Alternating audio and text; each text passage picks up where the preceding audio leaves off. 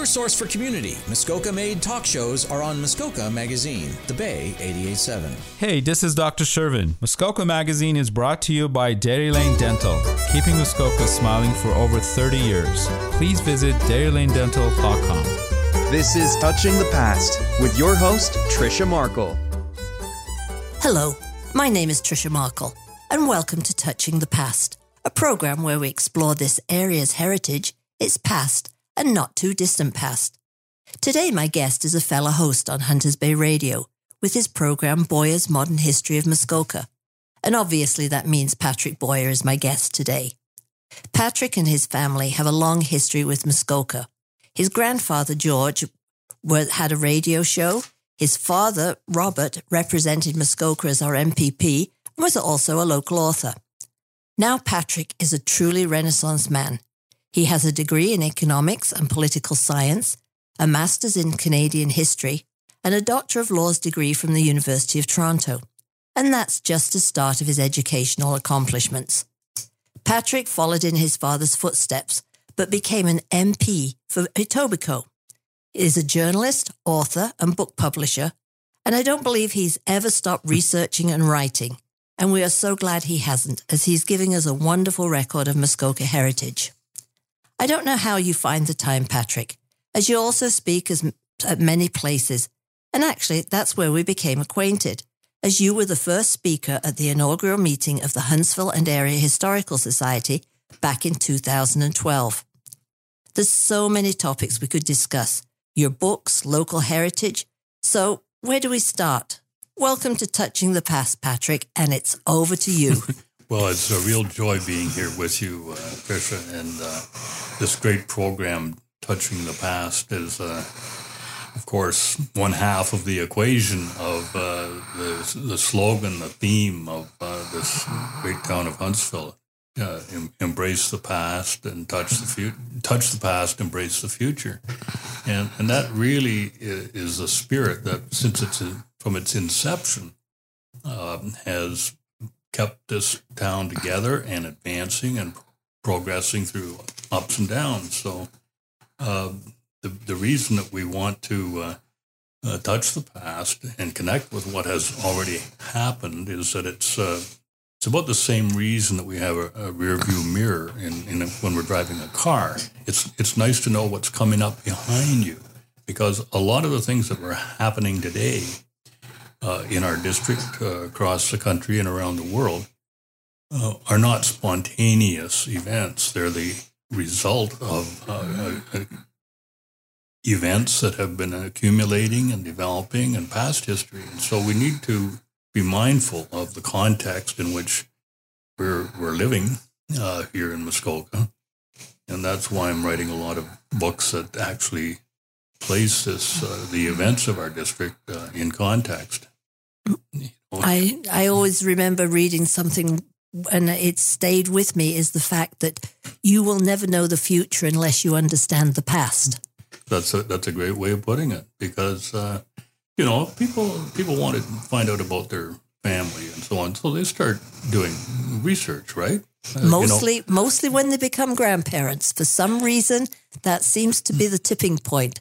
I have grandchildren. I need to let them know where we came from. Yes, and I've seen people writing memoirs, and they say, well, it's for the kids and the grandkids. And so it may just be the truth that as we advance through life, we start to appreciate more the depth of the experience that has produced us. And so whether it's on Ancestry.ca or at public records here, say in the Muskoka room at the Huntsville Public Library, people are digging in and trying to find where they came from.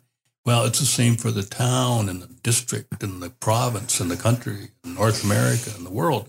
There's so much that's in our past that really determines the events that are current. Right now, I'm writing an article for one of the Muskoka magazines, Unique Muskoka, on the Prohibition era, which was a century ago, right, the 1920s. Prohibition across Canada and in the United States. So it was basically a continent-wide period without alcoholic beverages. But the thing is, most people they think of American prohibition, and I don't know whether a lot of them realize that it was Canadian as well. Well, in fact, this was a case where it was pretty complete across Canada before it took effect in the United States. It was January 20th, 1920, that the 18th Amendment to the U.S. Constitution took effect. And it was called the Noble Experiment. There was going to be the better society where people were not stumbling around intoxicated and creating problems in industry and in their homes and families and all the rest of it. So, and in fact, here in Huntsville, there were great rallies. The Women's Christian Temperance Union, the first time that they held their biggest conference was here in Huntsville. All the church women were particularly involved. And so this was actually a grassroots movement that had been developing. Now, the reason I mentioned that at all is to say that when Prohibition came into force in Ontario, during the war, actually, in 1916, and then renewed by the people in a referendum in 1919, and it continued through the 20s, there was prior history to that. See, Gravenhurst was started by Mickey McCabe, and and the town was initially called McCabe's Landing, and he had a tavern. And up at Bracebridge, their first two buildings there were hotels, with taverns. And then ultimately, within 20 years, there were 5 hotels, all with liquor licenses, as well as liquor stores on the main street. However, Huntsville was founded by Captain George Hunt, who wanted to establish a new community on sound Christian principles, to quote him. And one of those principles was abstinence, no consumption of beverage alcohol, temperance, prohibition. So when prohibition came into effect broadly across the entire province, some communities were already pretty well set in that culture. Huntsville, North Muskoka being one, but Central and South Muskoka, no, not. So this is why we see prohibition in Muskoka. It goes kind of from wet to dry to damp, because even places like Bigwin Inn that C.O. Shaw, the great North Muskoka industrialist, and was owning and operating the tanneries here and in Bracebridge, and shipping the steamship lines on the lakes here and over in Lake Obays. He was temperance man. He did not favor beverage alcohol. And coming to this community, he implemented that policy when he opened Bigwin Inn in 1920.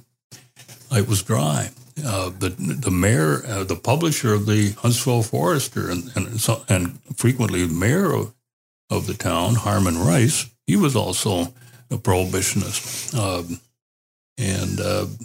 So with Captain Hunt and with C.O. Shaw and with Harmon Rice, you get, through industry, through the newspapers, through the municipal council, and through the founding of Huntsville with Captain Hunt. I mean, the deeds to the plots that he was selling to homesteaders had a provision in them that no alcoholic beverages could be sold or consumed on the property.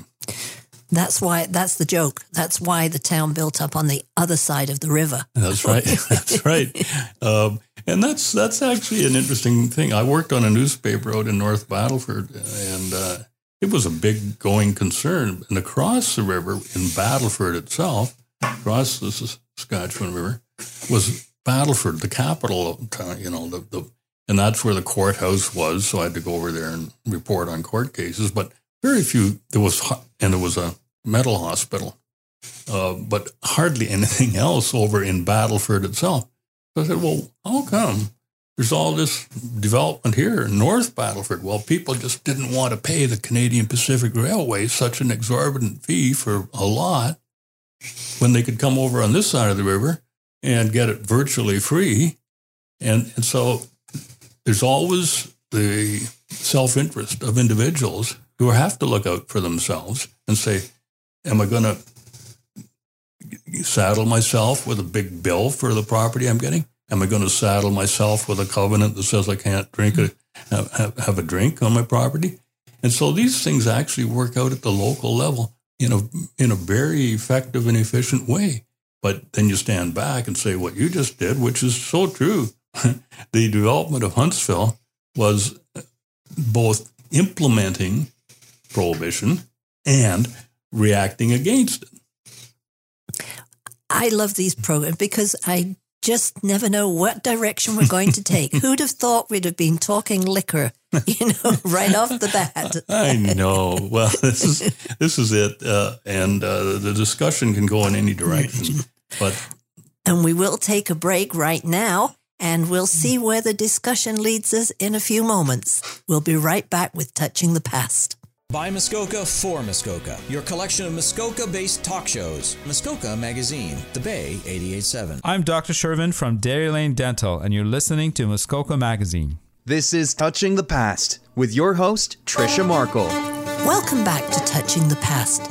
This morning, I'm talking to Patrick Boyer, and we're having wonderful conversation, and I'm not sure what direction we're going to take in this second part.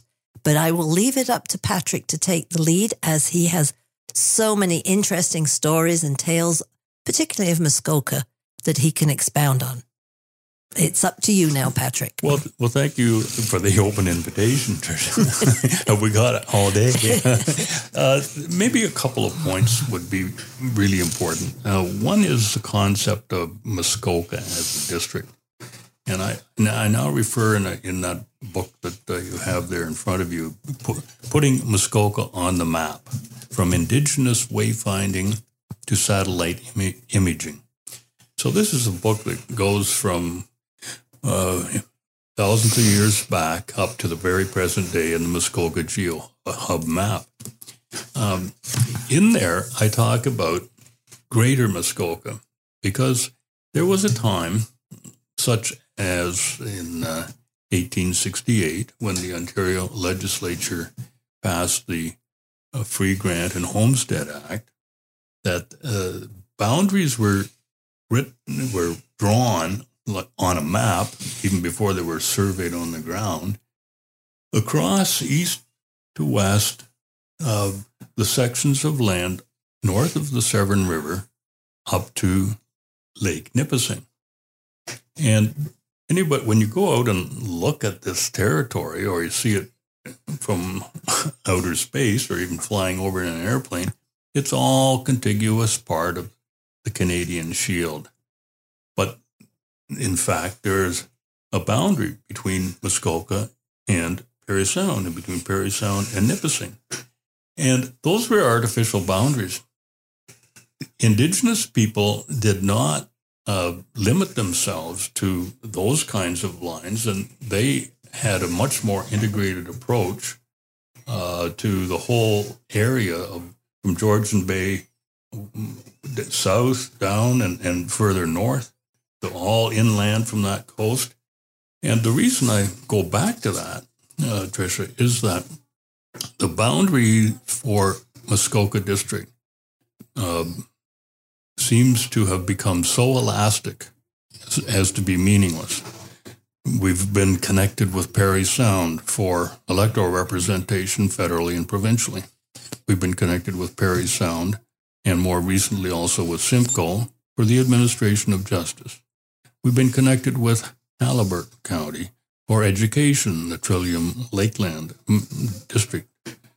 We've been connected with Simcoe for medical, also for social and community services. So the fact is that if you're looking down on Muskoka from a map or the airplane, you can say, oh yes, those are the boundaries of the district.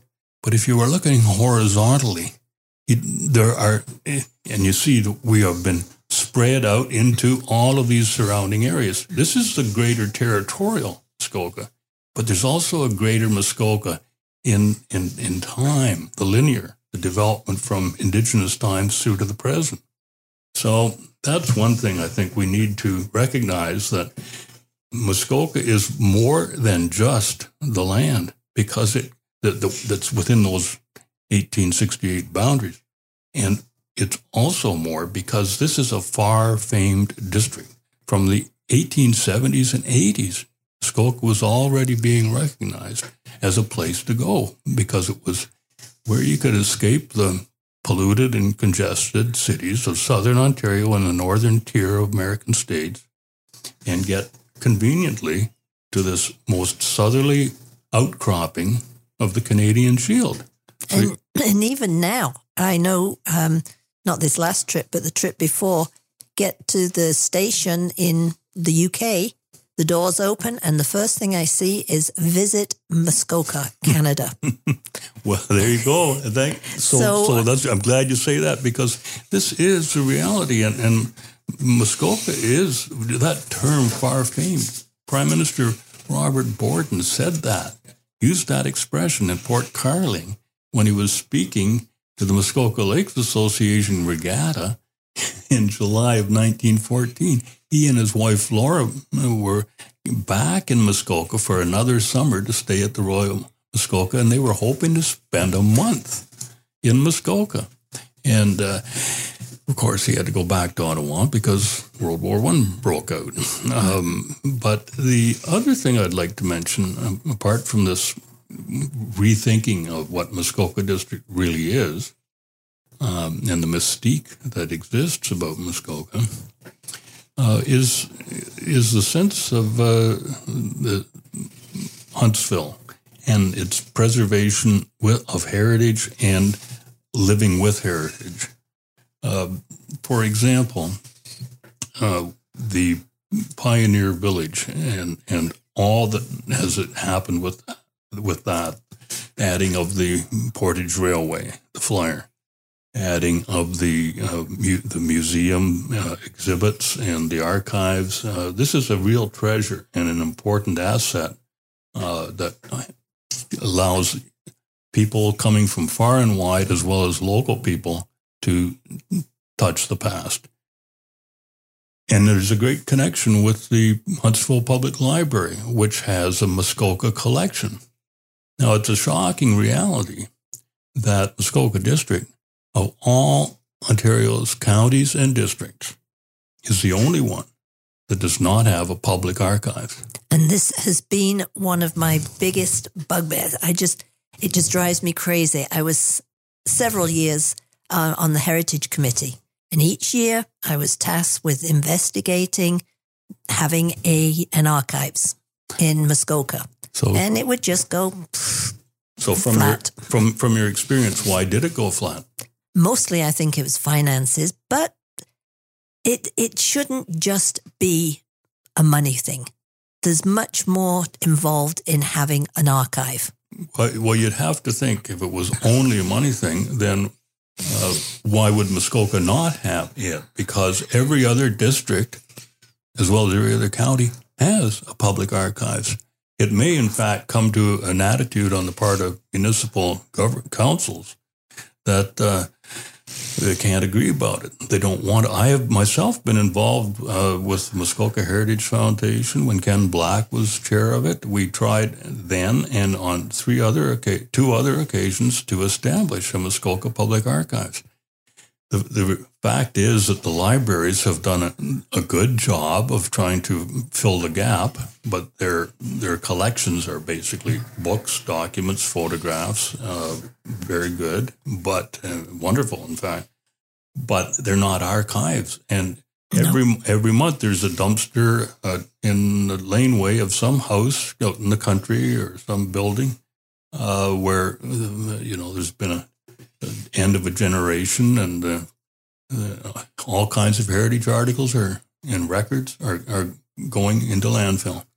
And we're losing a lot of heritage because of that. And so this is an issue you care about. I do. A lot of people do.